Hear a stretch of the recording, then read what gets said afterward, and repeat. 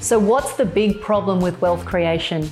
How do people like us, who didn't inherit a boatload of money, who are investing and building wealth from our own blood, sweat and tears, how do we invest in a way that gives us remarkable results and become financially free before retirement age? I don't know about you, but I am sick of hearing from wealth gurus and experts who don't walk their own talk and prescribe strategies that are a one-size-fits-all approach. For self-made people like you and me, I'm here to tell you that you don't need to be superhuman or already wealthy to reach financial freedom earlier than 65. This is the Alternative Investing Podcast. Hey guys, welcome back. And for those of you who are tuning in for the first time, my name is Selena Kulkarni, and I help business owners that want to learn about and build wealth using non-traditional investments so that they can retire in 2 to 5 years' time. Now, in today's episode, I want to share something that I don't normally cover in this podcast, but some of you have reached out and said that this could be a really great way for you to understand how alternative investments work and how amazing the result can be in a very short space of time. So I want to actually talk to you about a real world client of mine. I've been working with this couple for just under 2 years now, and I want to kind of go through how we went from taking them from a pretty shaky financial situation to an extraordinary investing result in the time that we've worked together without having to take on any hair-raising risks and preserving the vast majority of investments that they already had in play. What's extraordinary about this couple, and I'm going to call them George and Mildred, for those of you who like old British sitcoms. But guys, George and Mildred were average business owners running a fairly, I would say, modest business. They were generating enough to sustain their lifestyle in terms of profits. So in other words, they were paying themselves a salary, a little bit of extra money in terms of dividends, but they were really having to hustle pretty hard to kind of set aside extra money to put into any form of investing. In spite of that, they had done a pretty good job, and their financial situation when I met them was they had about $750,000 in a share portfolio.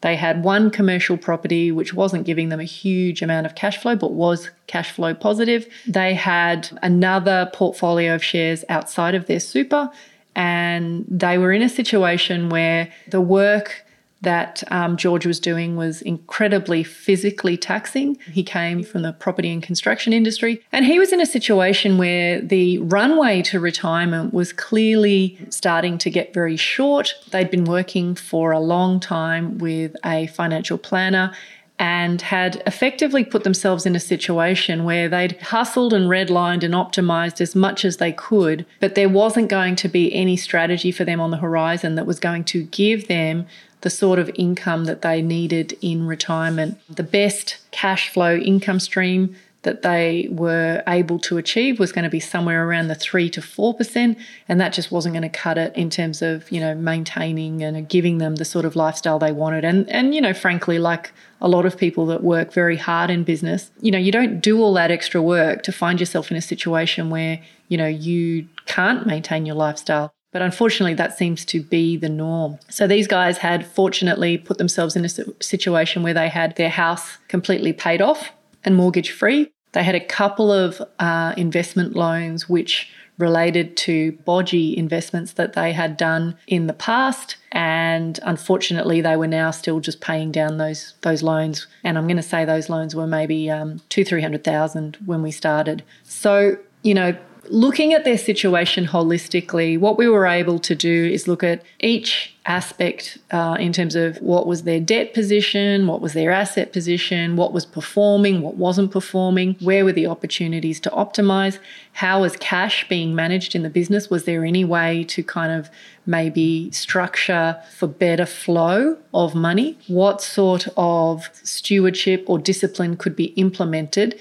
to just squeeze a tiny bit more out of what they were already doing. And for example, they were focused very heavily on trying to eliminate that investment debt, which totally makes sense. And that was certainly one scenario that they could continue with. But what we decided to do was start to play with some other scenarios. And, my view of what you should be doing as a mentor in the wealth space is kind of talking to people about what their options are and not being prescriptive. So meaning you should do X, Y, and then Z. I think a much more effective way of supporting people is helping them understand the implications of different decisions. Because frankly, if someone could say to you that, look, there's this asset or investment here, if you buy it, the implications in 5 to 10 years are this.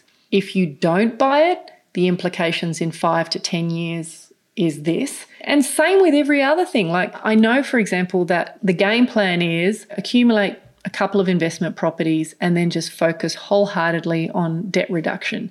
And that's the strategy that is probably relatively conservative. And for many people, yes, it gets you to the situation where, let's say, for example, you have 1 or 2 investment properties unencumbered, meaning no debt. But when the average investment income stream that you can earn from those assets is somewhere around 1 to maybe 2.5%, even with no debt, it starts to make you realize that unless you like the idea of holding big fat lazy pandas, meaning assets that, you've really got to feed and they don't necessarily give you much income or much juice, you start to kind of see that maybe there's some flaws in the wealth building model. So, my job with George and Mildred was really to say, look, guys, you could continue down the path of focusing heavily on debt reduction and the likely implications. And really, we're talking about modeling here, I suppose. And really what I'm trying to suggest is that, there's no crystal ball, but you can certainly forecast given the current environment where something is likely to land. And that's all it is. It's just a flavor of what's possible. And I'm very careful about explaining that to people. Like, it is not a crystal ball. This is not set in stone. Obviously, things can change and, we're in a very fast pace of change in our world right now. But it'll at least give you a flavor of, okay, well, if you continue down that pathway of reducing debt, where will that take you? And then we can go with, okay, well, what's a more middle of the road kind of option for you guys? And what that involved is looking at the cash reserves that they had, which at that time I think was around 300,000-400,000, and taking that, just messing around on the fringes with what they already had in play, but leaving the bulk of their share portfolio completely intact, like not messing with that at all. That was kind of like the middle of the road. If you were to take a portion of the cash that you have and you take a little bit of your share portfolio, what could you achieve over, say, 3 to 5 years? And then, the other scenario was, let's say you got very confident with this stuff and gradually over time you wanted to take maybe a little more of your portfolio. And when I say a little, I'm talking somewhere around 15 to 30% of your capital and allocate it towards alternative investments. What would that get you? Like, where would that make you land? And so really, just to recap, the starting point is always like, okay, well, here's a really conservative strategy, and maybe it's the one that you're already on in terms of pathway. Here's a middle of the road, and here's a more aggressive one. And when you have options put in front of you, and this is the missing piece is, as far as I'm concerned, for the wealth industry at large, is the way that other professionals give advice is they're really prescriptive. And I definitely think as a society we want to pull back from that. We want to recalibrate and actually say, look, I don't need you to tell me where to put my money. What I need is for you to help me understand the implications of various decisions so that I, as an intelligent human being, can contrast those things for myself. So when we kind of went through some scenarios, where George and Mildred landed was in the, I would say, leaning more towards the conservative, but, closer to the middle of the road type strategy. And, the next stage after identifying that, okay, well, that's the broad strokes of the strategy that sits well with you. Now let's get into the weeds about game plan. And for these guys, it was about, as I said, going through how they were going to access the capital and then creating a cadence around which it was going to be invested or deployed, and then really looking incrementally how that was going to impact their passive income. So as I mentioned, they had one commercial property that was maybe giving them, let's say, I think it was like less than 20,000 And so that was sort of sitting off to the side. No one was going to mess with that. And that was probably going to be a reasonably good asset over the long term. Then the process was, okay, well, let's actually start to look at alternative investments and what's in scope, what's not in scope. For those of you who know, the place that I want to play is only those alternative investments that are backed by real property, because those of us that have been investors for a long time recognize that assets such as property are much more stable than some of the other markets, like, for example, Wall Street and the stock market and crypto and all those other things, which to some degree, I feel, there's a much higher exposure to volatility and sentiment, which I don't like. That's not to say property markets can't claw back and fall, as has been happening in, many countries on and off over the last few decades. But generally speaking, assets, particularly property in the markets that I focus on, are really dull. They neither set the world on fire because they have runaway capital growth, but certainly in economic down markets, they don't fall like a rock either. So, and most importantly, they still continue to deliver really epic cash flow, which is what makes them so exciting.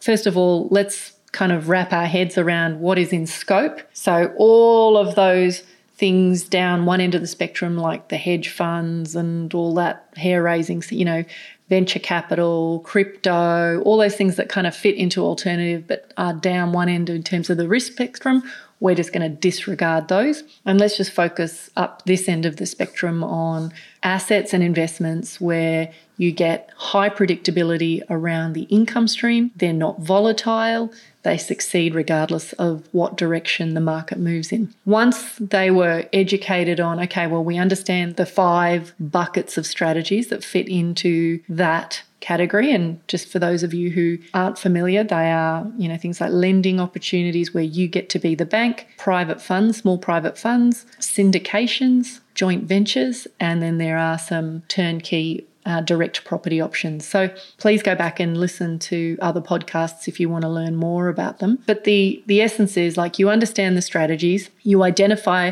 amongst those strategies which ones you feel in alignment with. Now, this is the tricky part because, frankly, you can look across all 5 of those buckets and say, well, deals in bucket 1 and 4 and 2 and 3 and 5, they all kind of give you a similar rate of return. And, typically I'm looking for returns of a net return after all my expenses of 8 to 15%. That's kind of the sweet spot. And so if they all roughly give you the same level of return, the question then becomes, well, which ones do you pick? So part of the journey is them identifying which strategies feel good to them, like which ones feel comfortable. And as it turns out for George and Mildred, they did actually like some direct property. They also liked private funds and they also liked syndications, and actually they also liked joint ventures. So they kind of went, okay, they're the 4 buckets that we really like. And so then the next stage for them was to really kind of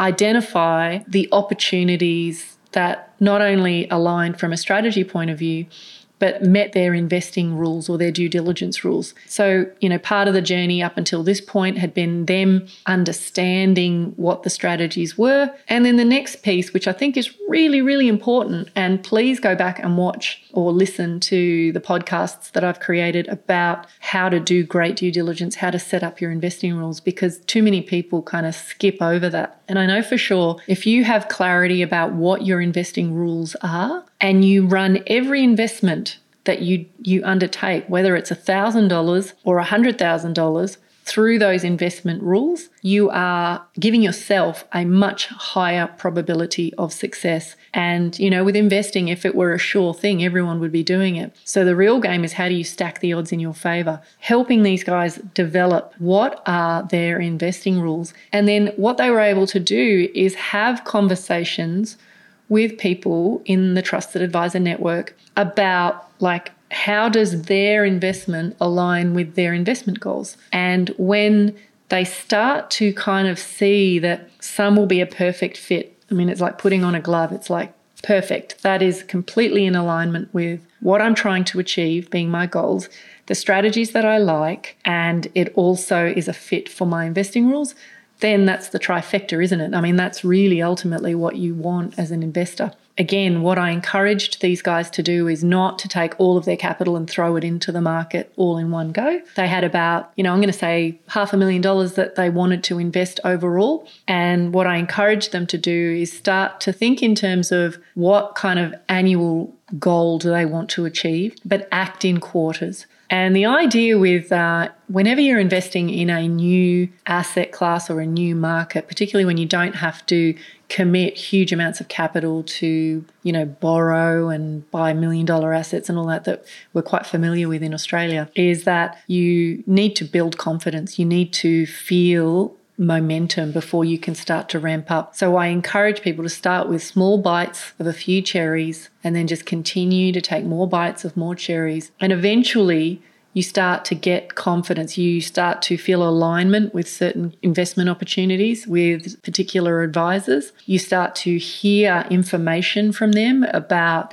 how to create an edge. And I call this lovingly insider trading. And so as you go along, you might start very small. And then, the case with these guys, they were able to start accumulating more quickly in the last stages of their journey. Just to kind of give you a sense of where these guys are now, unfortunately, COVID has not been kind to the industry that they are part of for various reasons. Their business is in a situation which is very fragile right now. Potentially, there's a lot of work coming through, but on the flip side, there's supply chain issues. And for those of you who are following the news, you may have heard that there are a lot of large-scale builders who are starting to go bust, partly because they have committed to build or construction contracts at a time when the price of materials was a lot less, and now they're facing much higher build costs, and so they can't sustain that. So all of those things have created a cocktail which is great cause for concern. Now, George, in terms of his vision for his business when we started working together a couple of years ago was, I don't think I can sell my business. My goal is to create a sort of a financial situation which is going to create a safety net for myself or a plan B. Even back then, he probably saw himself as having maybe another 3 years of wanting to run the business actively. And then if at that point he couldn't sell, he would shut the door and just walk away. Now, unfortunately, from his perspective, that plan has been cut short a year. But we went through a bit of a review of, where are they at and what are the implications of all of this in terms of the goals that they'd set out to achieve. And, in terms of the passive income that they've generated, they've kind of hit the goal that they had. They had a goal of replacing lifestyle costs with the income that came from alternative investments, and they've done that. The second part of the game that they're now evaluating is they've still got that massive share portfolio. Now, there's no question that they could convert that into shares that focus predominantly on paying, reasonably good dividends, and they know that they'll get somewhere around the 4% mark for that. So that becomes cream for them. But they're frankly in a situation where they've had so much fun with accumulating the suite of alternative investments that they're now kind of at a crossroads where they're saying, well, yes, we still want to keep some wealth in an exposure to that share market, but maybe the percentage of exposure that they have there is more than they would like now. So they're actually, I guess, from an informed platform, trying to make decisions to kind of tweak the allocation of assets to shares and property and alternative now. It's a super exciting outcome for them. When we sat down and we added up the income that they were getting from the commercial property, the income they're getting from the alternatives, and the income that they may develop out of shares, they realised that they could actually breathe out, in spite of the fact that the timeline to do all of this may be cut short, maybe not, like we're in a bit of a knife's edge right now, but they recognise that they're actually going to be okay. The reason I decided that this would be a great case study to share with people today is I think there's a significant amount of financial pain and economic pain that is yet to come into our market. I honestly, hand on heart, I cannot believe that something as significant as, COVID could kind of rip the guts out of many businesses for the last 2 years, and for there not to be ripple effects. I certainly am not saying this to be a scaremonger. In fact, quite the opposite. What I'm saying is if you are relying on one source of income, there is no question that no matter how lucrative that is, you are exposed to a level of vulnerability around that reliance.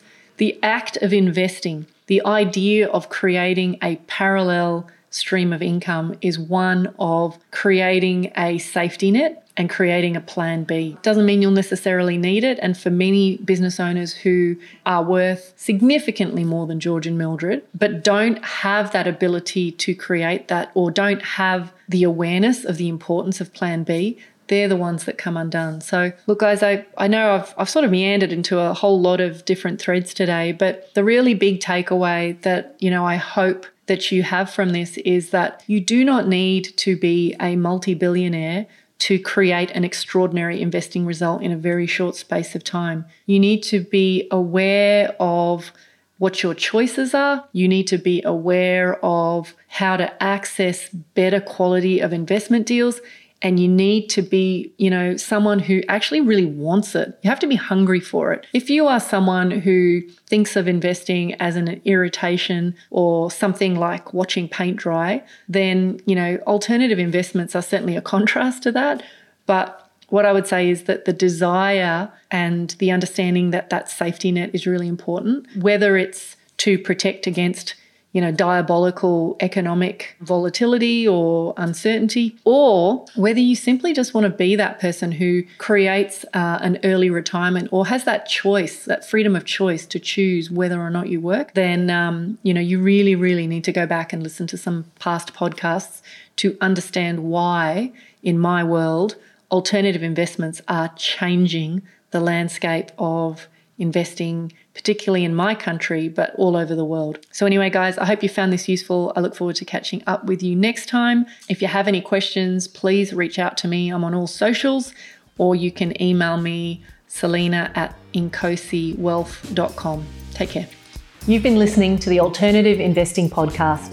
If you're feeling frustrated that despite doing everything right in the property investing playbook and you're no closer to financial freedom, then head on over to inkosiwealth.com to learn more about how you can use alternative investments to catapult your investing income and blend strategies to shave decades off your timeline to financial freedom. See you on the next episode.